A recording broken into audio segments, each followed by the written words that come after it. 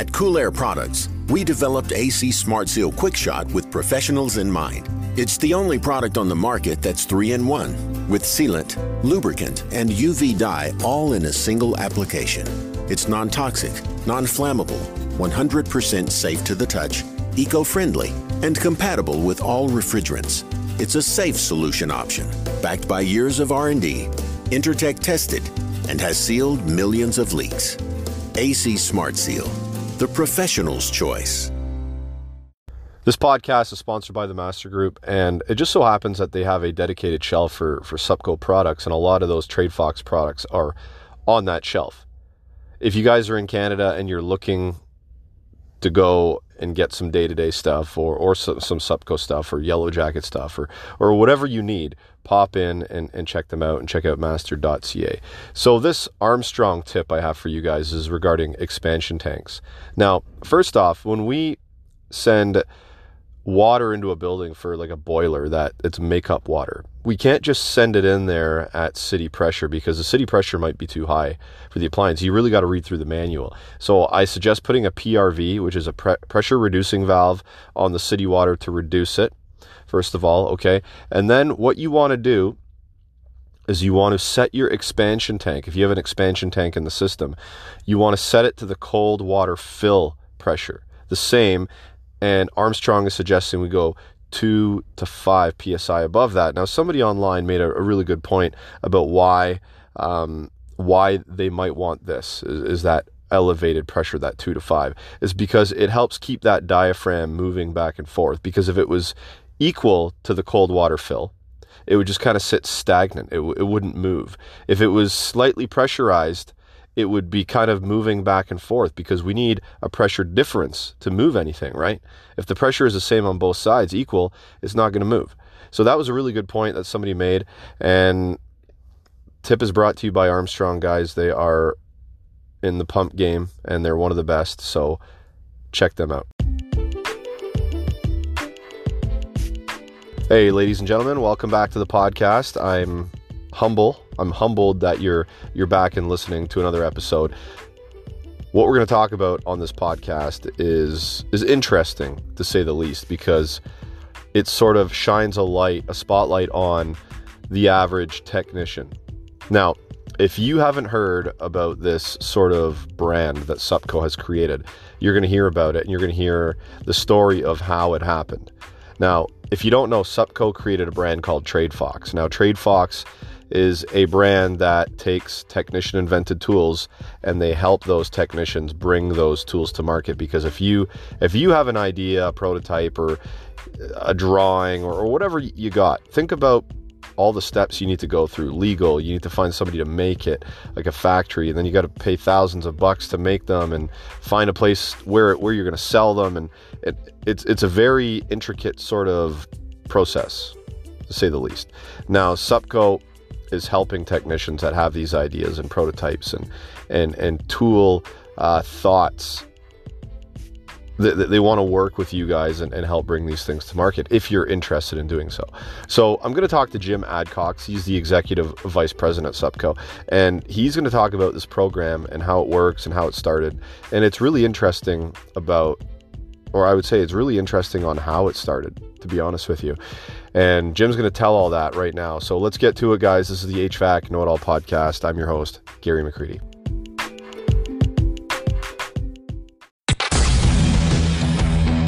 Welcome to the HVAC Know It All podcast. Recorded from a basement somewhere in Toronto, Canada. Your host and HVAC tech, Gary McCready, will take you on a deep dive into the industry, discussing all things HVAC. From storytelling to technical discussion. Enjoy the show. Hey, Jim. So we got some TradeFox stuff to talk about. Y'all ready? Y'all set? We are set. Awesome. Okay, so how you doing? First of all, it's been we talked about 6 or 7 months ago in the summertime, and it's been a while. So how you been? It's been really good. You know, the pandemic has made us do a lot of things differently, and we're still, trying to get caught up and get people, working from home, and a lot of logistical issues with containers and so forth, but I think we're doing okay, and business is great. That's awesome. That's good to hear. That's kind of what I'm hearing a lot around the industry, is that a lot of people are, even though the pandemic is a bit of a pain in the butt, it's still not hampering too many of us in this industry. It seems to be so. I mean, I think we've all picked a good industry here to be in, because everybody needs heat and everybody needs cooling, and there's so many applications and critical environments that need to be maintained and serviced and stuff. So, I mean, it's really keeping the wheels rolling here. No, I agree, and I think that with folks spending more and more time at home, and it certainly makes them want to, make their house comfortable, and there's a little extra money there because they didn't go on vacation. They're, probably not going to the dry cleaners because they're not going to the office. They're not using as much gas because they're staying at home.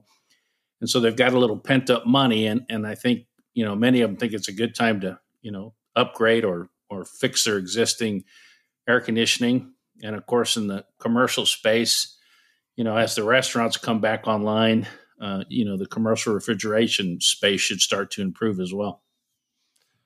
Yeah. And it's funny that you mentioned upgrades. It's like it's upgrades all around the, like, I don't know what it's like where you are, but we had an issue here in the summer where there was a wood shortage because everybody was putting money into their house, building decks and stuff like that. And it was really hard to get wood.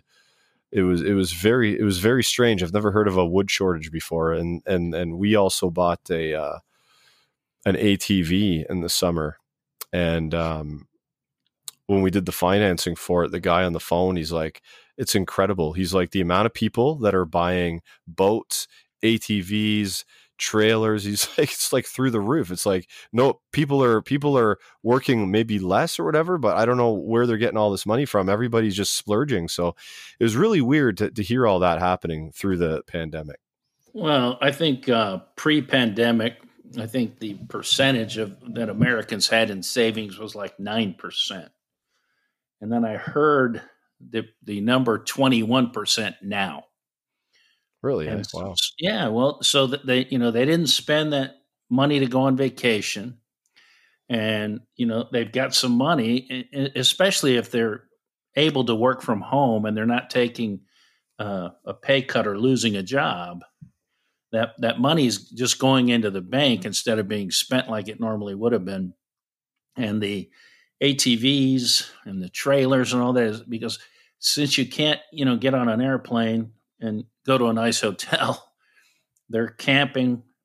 People don't want to stay in the house. I mean, it's for the first few months, I think it's bearable. But after that, folks are ready to get out. And it seems like camping, ATVing, and all those type of sports are easy to do and fun. And so people have a little extra money and they're going to spend it. But I think the exciting part for me is I think after we get, a handle on this pandemic, I think the economy is just going to be crazy.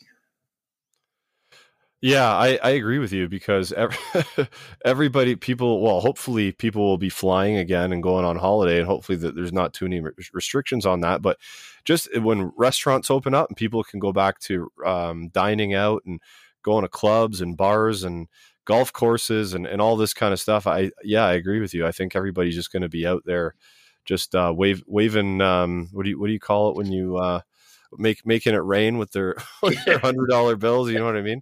Make it rain. So I agree with you. So anyway, enough about the pandemic. That's sort of a little, I don't know, it's a little dreadful to continue to talk about that. But let's get into this TradeFox thing because I think it's really exciting what you guys are doing with it. But before we do, we should maybe get an introduction of yourself and just let everybody know what your role is at SUPCO and what you do over there. At SUPCO, I'm the executive vice president, and mostly, I do run the sales force and quite a few other things, but mainly I run the sales force throughout the United States, Canada, and all over the world, actually. And also, I do a lot of the Supco Trade Fox stuff and help the family, run the business, which is, one of the reasons that we're able to do the Supco Trade Fox is because of the fact that we are, privately held and owned by the same family for, over 70 years. Who's the family that owns Supco? The family, their name is Mancuso. Currently, two brothers, Chris Mancuso and Tony Mancuso. And I've known the family, probably 35 years or longer.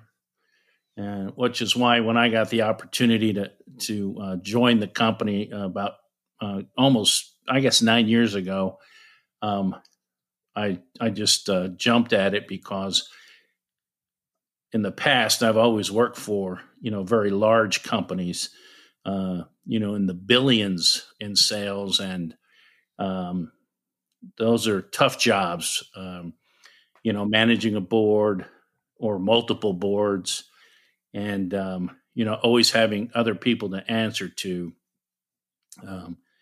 and hard to turn when you need to. So it's almost like captaining a boat.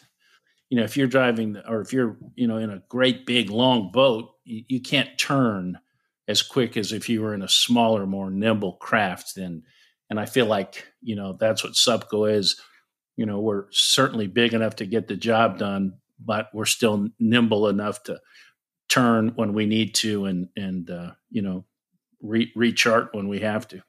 I like that. Yeah, I like that. When I hear about large corporations and board meetings, and it fries my brain to even consider the fact that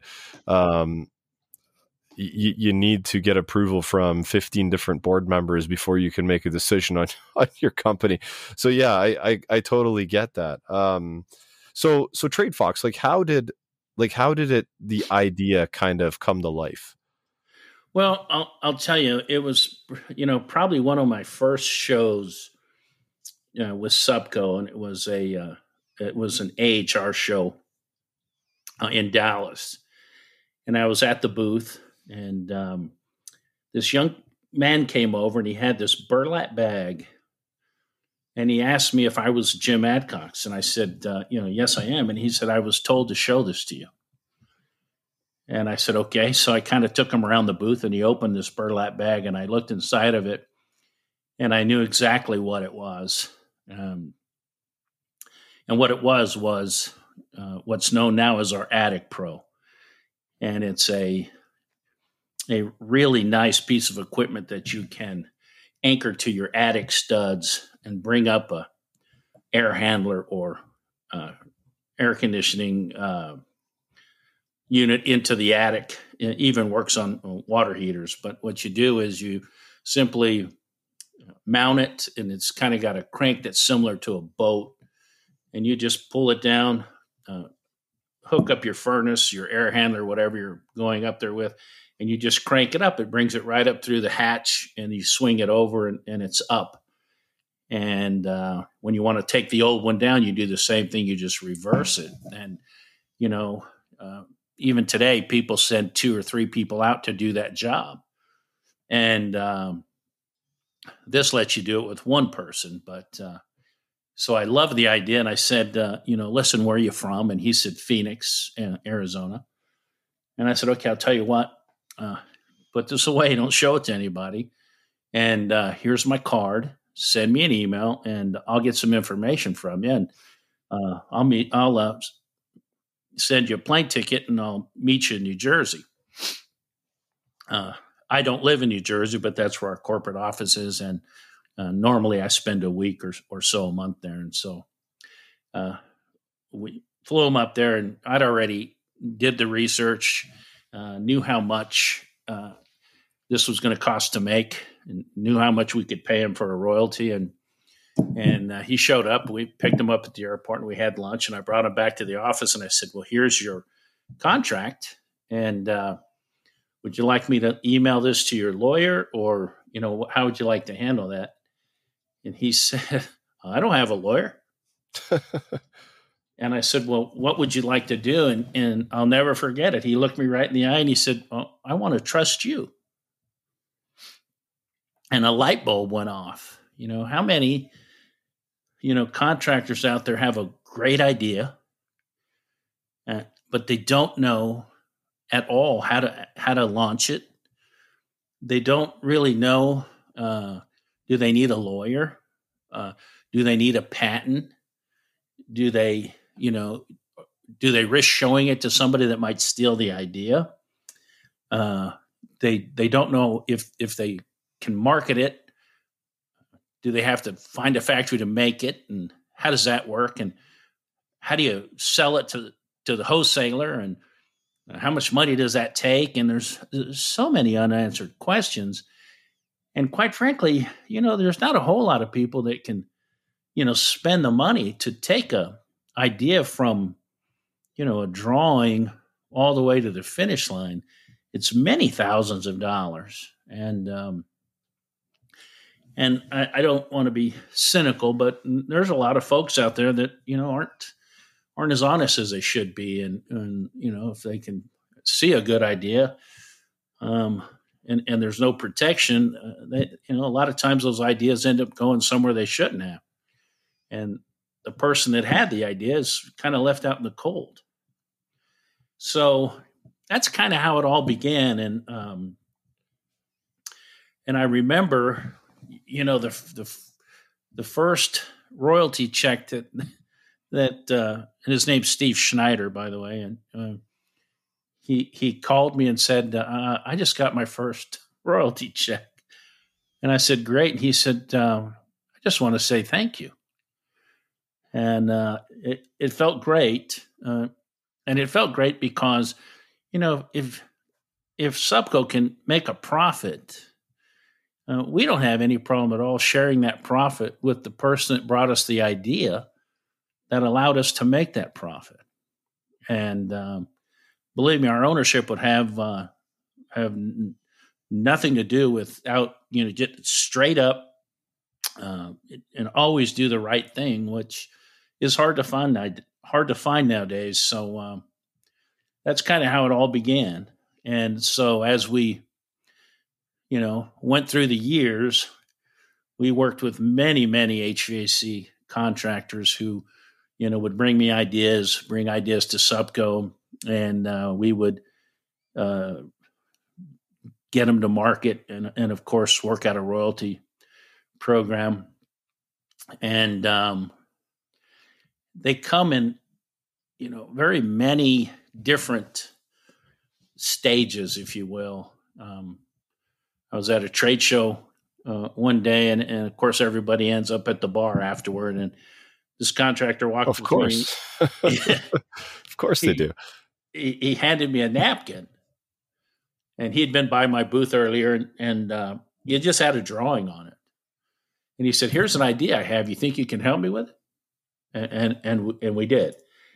And other times, somebody comes with a prototype. And other times, somebody has actually spent the money and manufactured thousands of something only to discover that they can't sell it, especially to the larger wholesalers, because you need to be a vendor of record, and you have to have certain insurance requirements, and nobody really has the time or energy to cut a PO for one item. And that happened with the HVAC strap, a magnetic strap that hangs the manifold gauge. These guys came up to me at an AHR show and said, everybody loves this, but we can't sell them. Could you help us? And I said, I love this idea. I'd love to be part of this. And they said the only catch is we've got like 20,000 of these already made. Wow. And so, of course, that they didn't have the right connection at the factory. So, what might have cost, me, a couple dollars to make at our factory cost them like $10 to make it the factory that they chose. Mm-hmm. So I purchased all their inventory, and we sold through it. And then, of course, now we've been manufacturing it for a number of years, and we give them a royalty. And also, we put that same magnet on one of our tools, and they get a royalty on that as well. Because I've seen that magnet on the Micron gauge.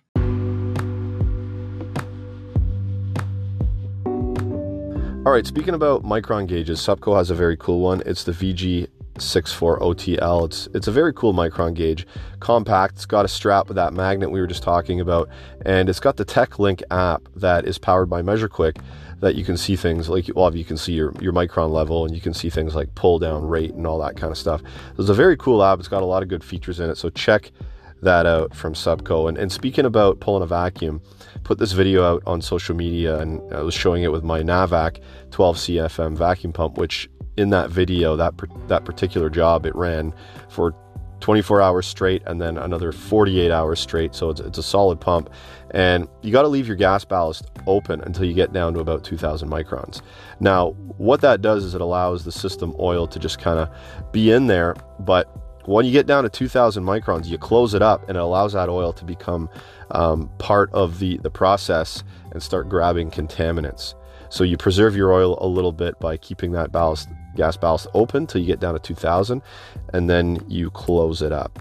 Okay, so a little bit of education that came out of Blue On. I posted up a video with the Buckle Up sort of live series that Blue On did with Mike and Brian, and somebody asked a question about heat pumps and evaporator TD or indoor coil TD of a heat pump. Now, on a heat pump system, usually the TD, like the air in, air out across the indoor coil, is higher in the heating mode, because in the heating mode, you're not just getting rid of the heat that you absorbed in the outdoor coil, but you're also getting rid of the heat of compression. All right. So typically you're going to see a higher TD across the coil, the indoor coil, in heating mode because of that. So that came out of Blue On. And guys, if you don't have their app, download it, because these guys are filled with knowledge and they can help you with their 24/7 free tech support. The other thing that I was going to mention to you guys is I've got a quote in and actually approval to do cleaning of a bunch of evaporators. And what I'm going to do is I'm going to use the Jet Gun by Aircom that is sold in North America by Cool Air Products, the same people that bring you AC Smart Seal. I'm going to use that up on a lift to clean these evaporators because it's battery powered. The battery I have lasts for up to an hour. There's also a 5-hour battery too, but I think an hour should be good because I can get a bunch clean. It's not going to take very long to clean them, maybe a few minutes each coil, and then in between I can plug it in while I go eat lunch and all that kind of stuff to recharge. So anyway, let's get back to Jim and the rest of the podcast. Sorry guys, I just caught myself when I was describing that indoor coil and the air in, air out over it. I was calling it TD, which I shouldn't have done, and I should have caught myself when I was talking about it. It's actually Delta T. Delta T is the air in and the air out. TD is something different. It's basically the difference between the return air and the saturated temperature of the refrigerant at the coil. So my apologies for that. Let's move on to Jim. That's exactly right. Yeah. Yeah, it's a very strong magnet too. It's really cool. Yeah. It's an earth magnet, and so those are just, and I think the other favorite part of the TradeFox program is that we don't, as Supco, take the credit for the idea. We absolutely highlight the inventor, and really that idea, came from Melissa Bennett, who's our marketing, in charge of our marketing, and she will, get a picture of the inventor, put them on social media, tell their story. How did you come up with this?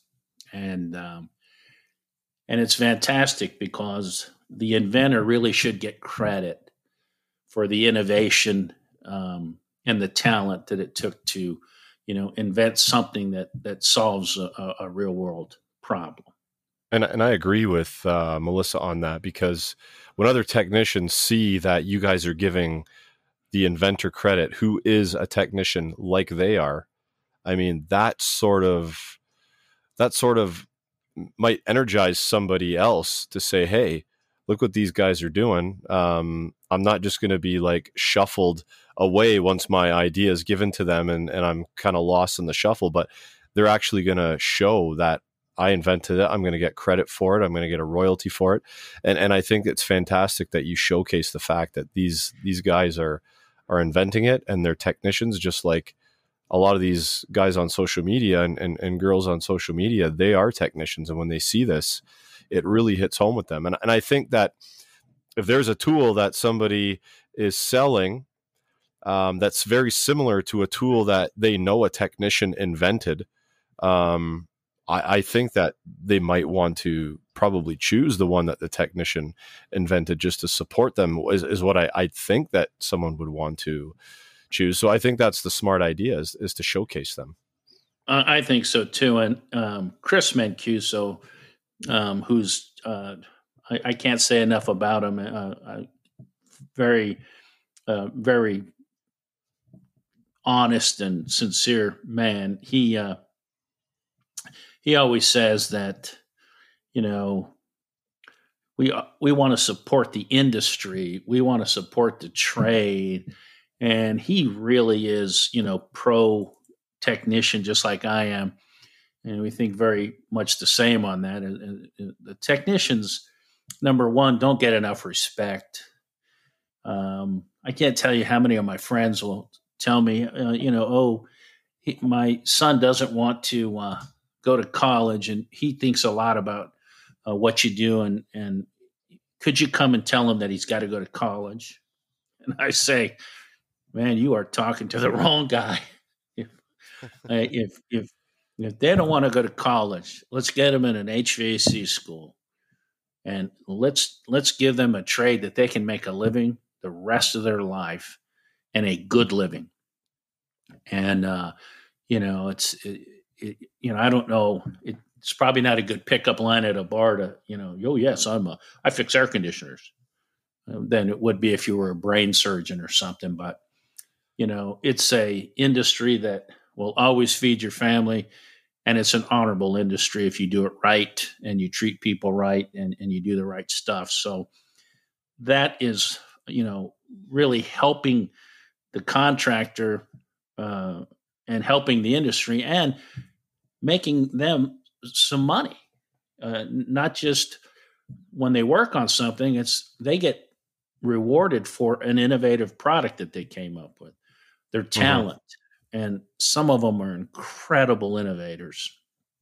To your point about, highlighting the technician, there's a gentleman in California, his name is Ray Valdez, and he invented the cool presser, which is the little cone with a magnet on it that you put a water hose on, and it'll cool an overheated compressor down.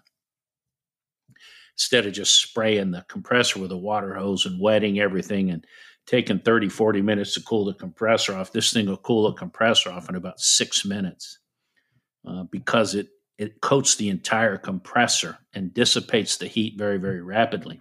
Yeah, I've seen a video of it, and it does actually, it does have a nice even flow of water that flows down the compressor and those things. Anybody that I've gone to overheated compressors on a commercial roof. Unfortunately, I'm not able to run a hose, be like 600-700 feet of hose, but it takes it literally takes hours for the compressor it could take hours for the compressor to cool down on a hot summer day. But in a residential application where the machine's sitting at the side of the home and there's a hose bib and probably a hose right there, I mean, and you have that tool, yeah, that is a real advantage to have that. It's quick and also doesn't wet your coil and everything, because now if you got a wet coil, it's going to throw off your readings on your manifold gauge. But Ray was at home and he had to run a service call, and his son was home from school, and he took his son to run a part, and they went into to a wholesaler, And he got to the counter and he was talking to the counter guy, and the counter guy said, "I know who you are. You're Ray Valdez. You invented the cool presser. And look, we have him on the shelf." And he took Ray over and showed him where it was on the shelf. And he said, guys, come over. You got to meet Ray Valdez. And everybody came over and they treated him like a rock star.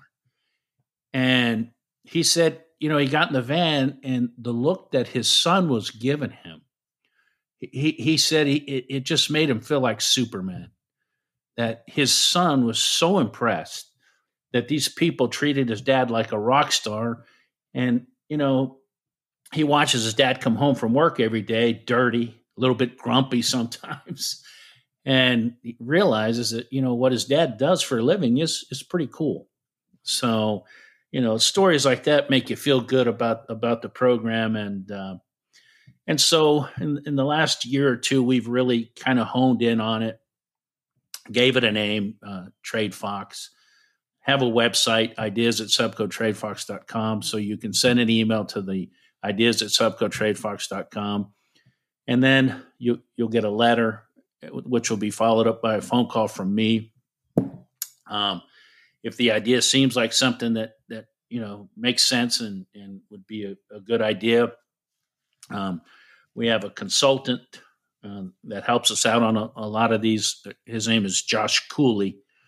If that name sounds familiar, it's because he invented the magnetic umbrella, and he's available. That's such an ironic name. His name is Josh Cooley. Yeah. He's in the HVAC trade, and the umbrella, gives him shade in the summer to keep him cool. So I don't know. It's cheesy, but I just thought of that as you were saying.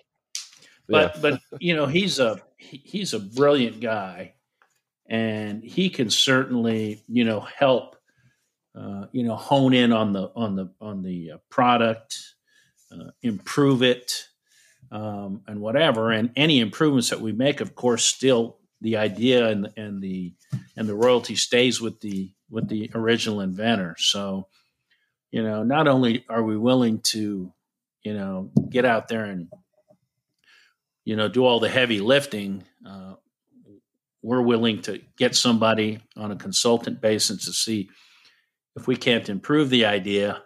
And I guess for the technician and the inventor, the nice part about it is there really is no risk, right?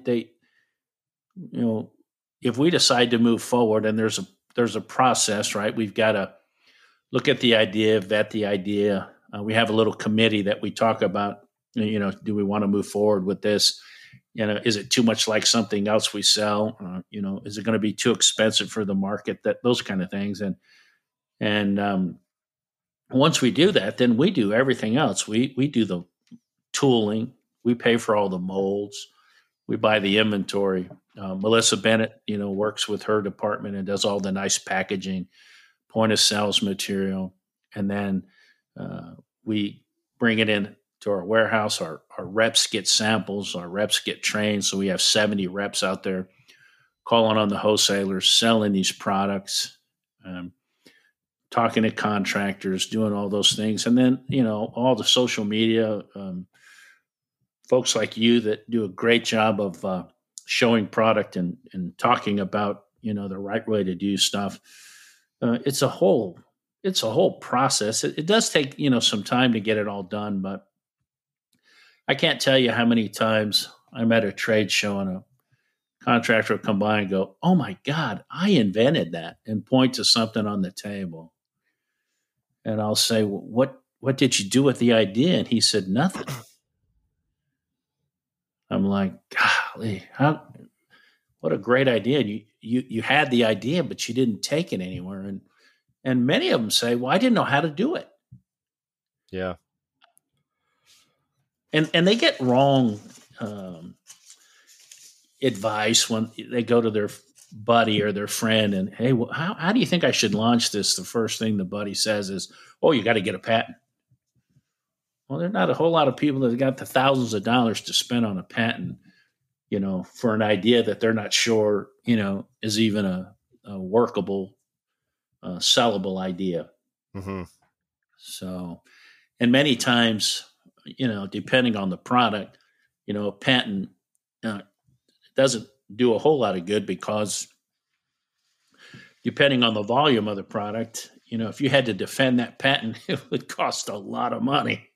So a lot of times patents people break a patent, they don't defend it because they're not going to spend $100,000 in court to defend something that they're making $50,000 a year in profit on. Yeah. I wanted to ask you some of the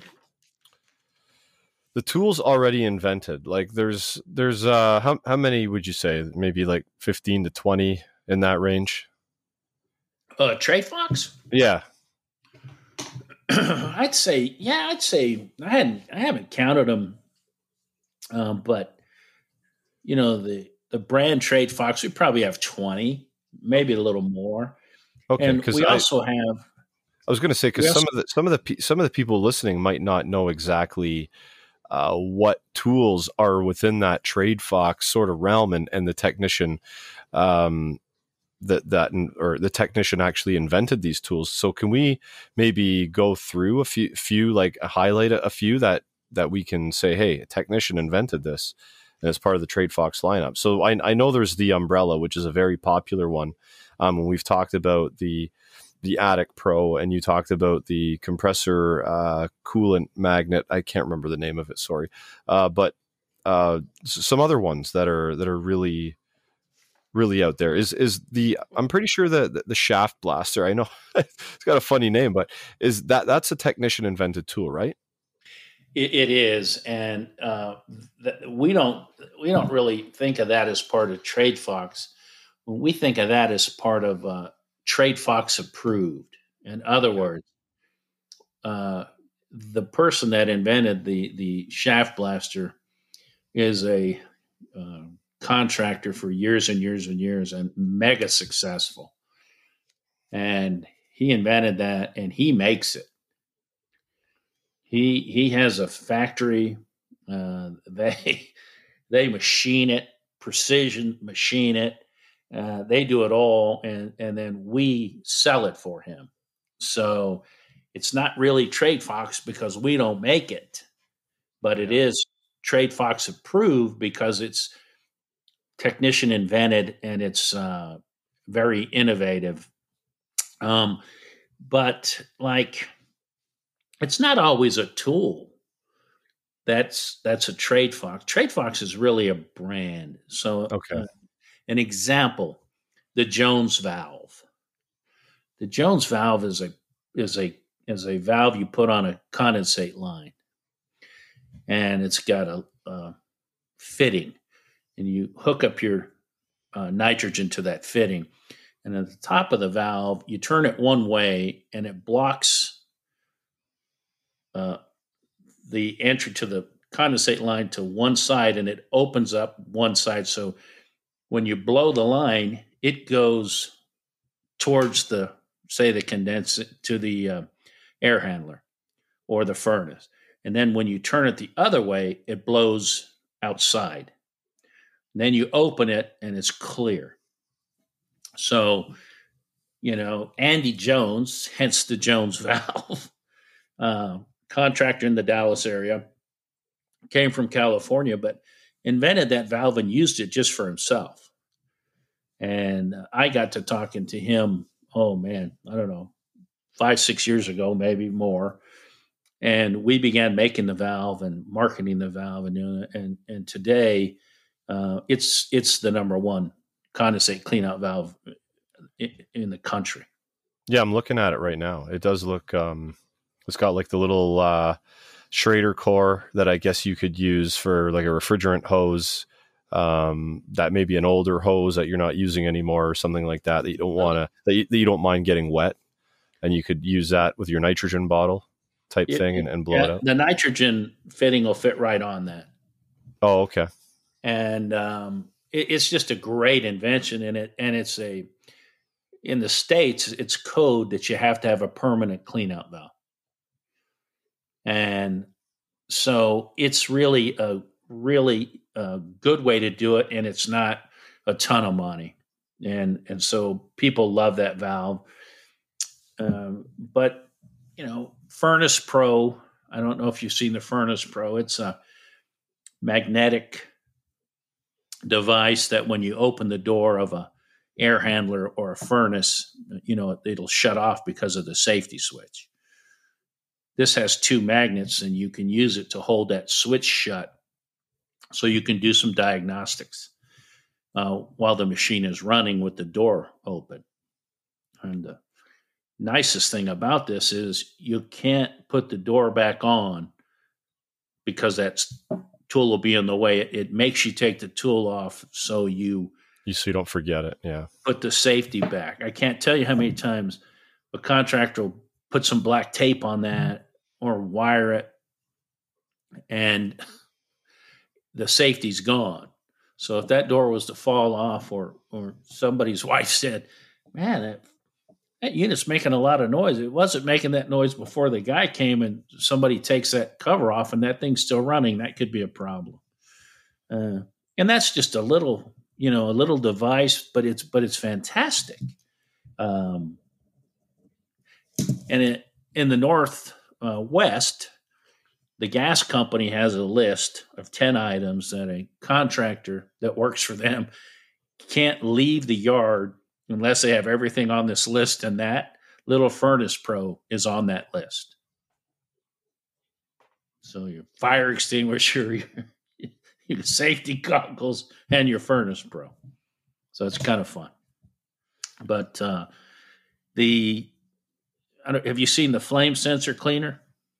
I'm looking at it right now. It looks, this one intrigues me because this could be kept in your pouch very easily. And in the past, I've if I know that I'm going on a heating call, because I don't like to leave sandcloth or sandpaper in my tool bag. So if I know I'm going up to a no heat, I'll go into my roll and I'll rip a little piece off and I'll shove it in my pocket just in case I got a clean one.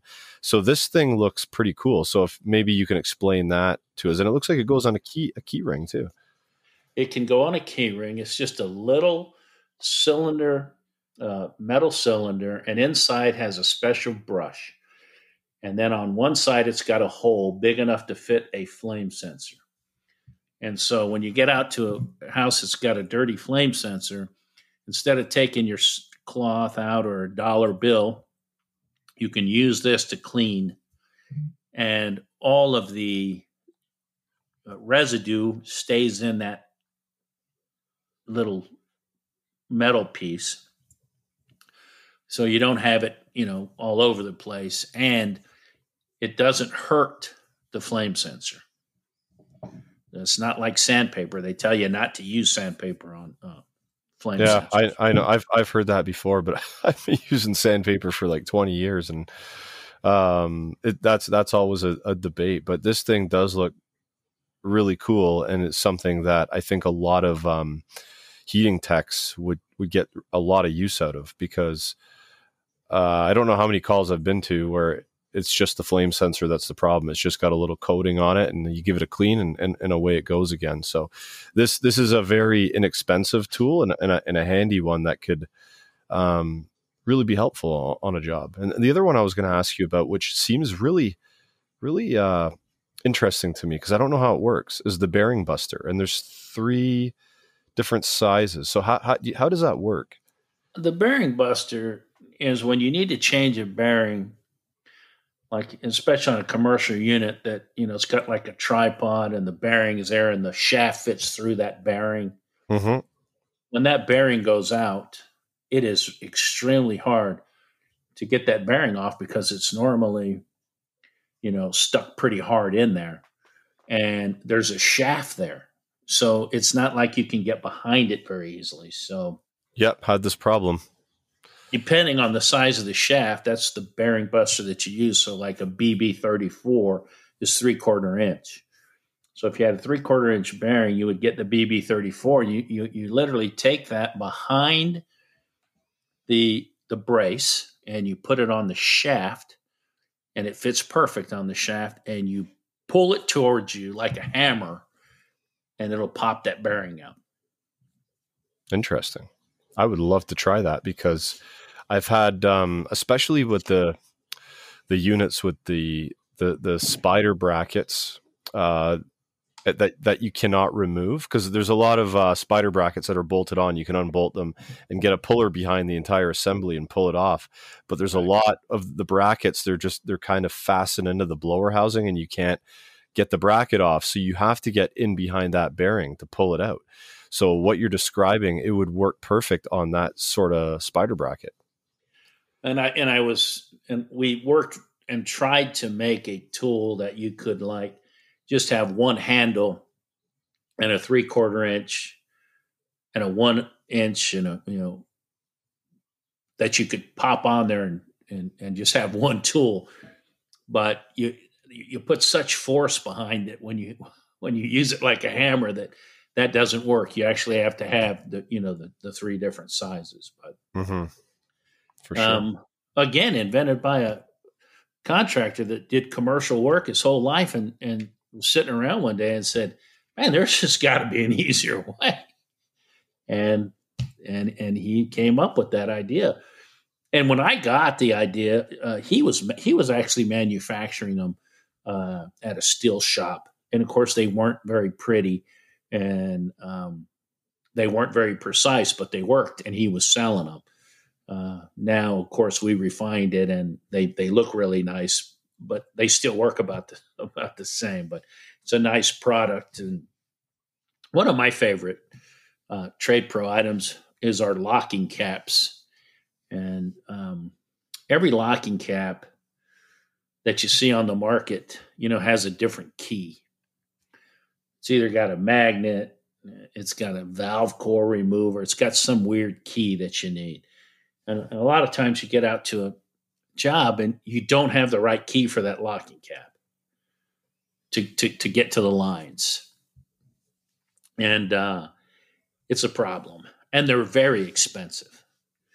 A set of those caps is very expensive. So in many parts of here in the U.S., they do have, codes that say you have to have a locking cap. And I've actually heard people put locking caps on it. When they get the inspection, they go back and take them off, put a regular cap on them. But several years ago, I was approached at iHacky, which is a show in California. Matthew Gross was the guy's name, and he had come up with a neoprene locking cap, and the tool that you use is an Allen wrench.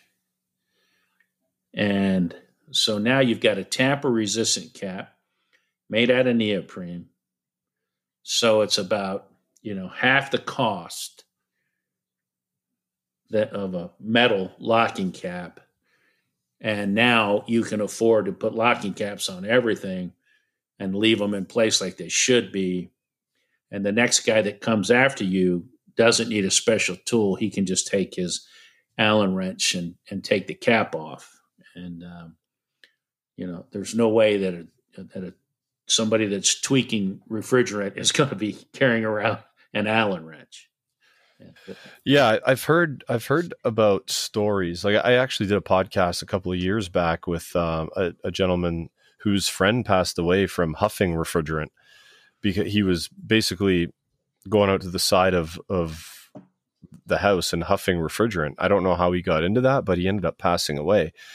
And I think that I've heard stories that in some areas it's mandatory to put these locking caps on because it's known that people are going out and not only trying to steal refrigerant, but actually huffing it to get high. So yeah, these locking caps would be a benefit in that case, if that is sort of happening in the neighborhood or the area that you're in.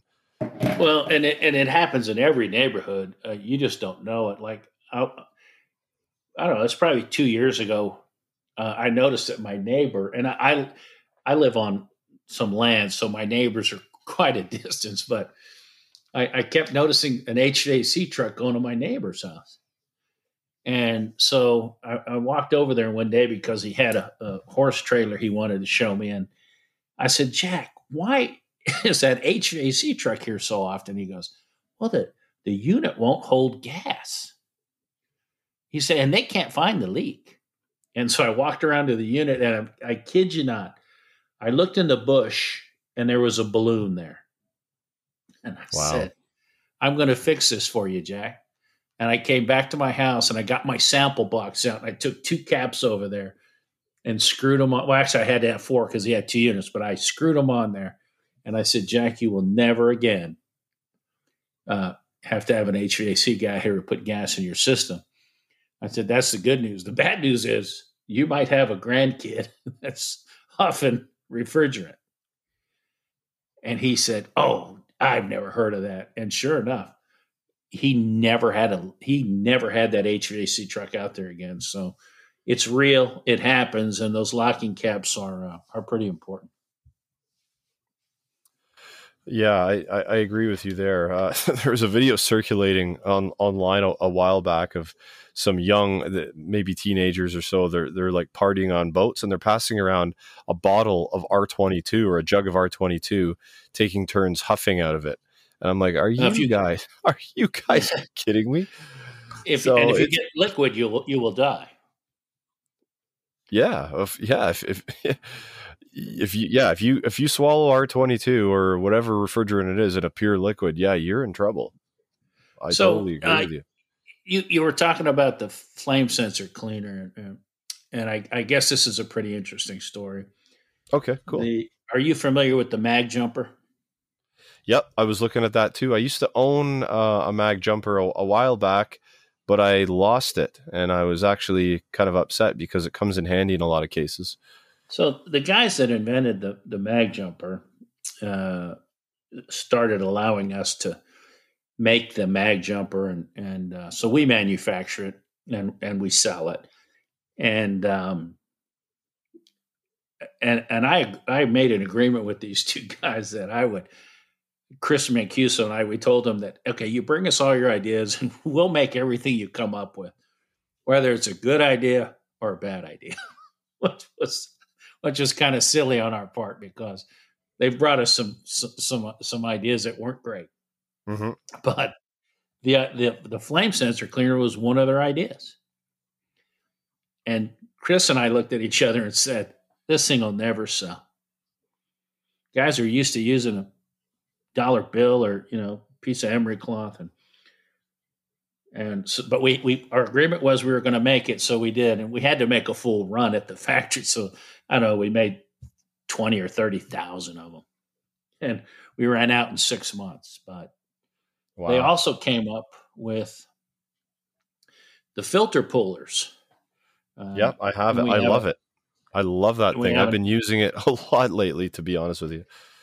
And the fun part is when it's sitting down there talking to them, they always make a prototype.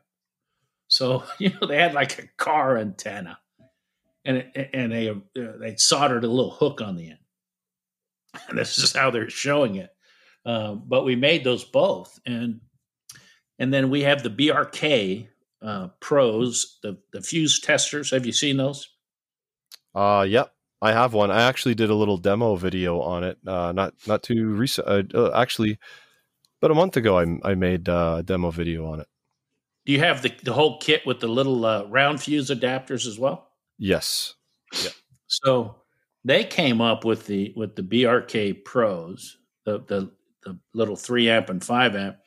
And then one of our engineers came up with the idea of putting the little round testers in there as well. Now, what I find interesting about it is here's 2 inventors, they're partners, they work in the business every day together, and they probably have 6, 7 different items with us. So when they go get their mailbox money, they're getting mailbox money not for 1 item, but for 6 or 7 items. Wow. So there's, just because you have one good idea doesn't mean you don't have 2, 3, 4, 5, 6, 10. You know what I mean? It's funny because I've had an idea for a tool in my head for a while, and I'm actually sort of, as you're describing things, I'm kind of scribbling it down in a drawing. Yeah. So you might get an email from me. We might be talking again next week.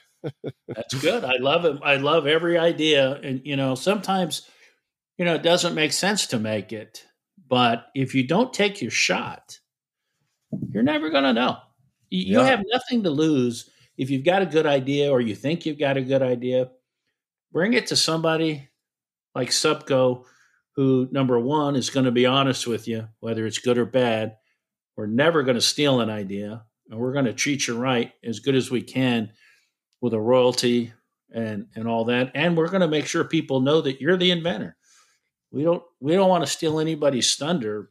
We want to be known as the people that have all the new innovative stuff, quality that makes a contractor's life easier.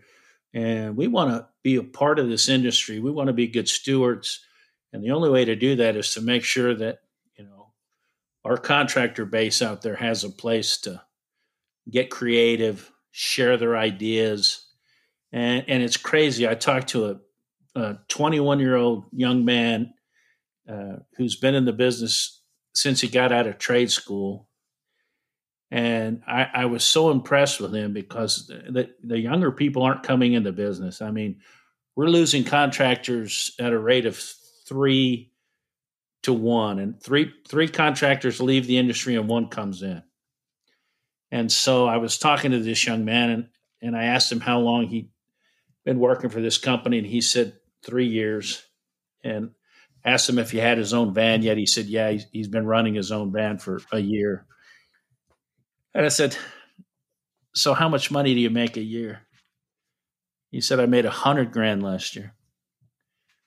And I said, you're 21 years old? He said, yes, sir. I said, have you bought a house yet? He said, yeah, I bought one 6 months ago. And I said, do you love the business? He said, with all my heart. And I said, okay, now it's going to get a little awkward because I don't know you that well, and I'm going to come around this table and give you a big hug. And then a year ago, I cut a deal for a new item that, believe it or not, is not out yet because it took this much to get it ready to go. But this gentleman, Paul Leggett is his name. I believe he's 80 years old. And he has come up with an invention that is going to blow people's socks off. I've never seen anything like it, and it is just awesome. And I think you'll see it. I think we'll launch it in about 3 to 4 months. So, from 21 to 80, from a little flame sensor that cost, $6, all the way up to this new invention that's going to cost $300 or $400. We run the gamut. And I don't believe there's another company anywhere that can do it like we do it and treat people the way we treat people and take an idea from, just a broad idea to a finished product, sitting on a wholesaler's shelf. I don't think anybody's as good as Subco is at that, or anything else for that matter. I'm a little biased. Of course you are.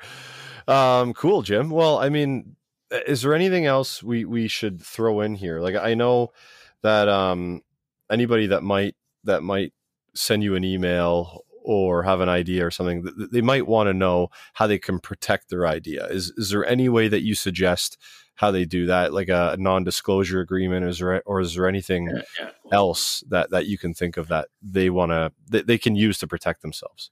Well, as soon as we get the email at ideas@subcotradefox.com, it automatically generates a letter that says, here's kind of what the program's about, and you're going to get a call from Jim Adcox.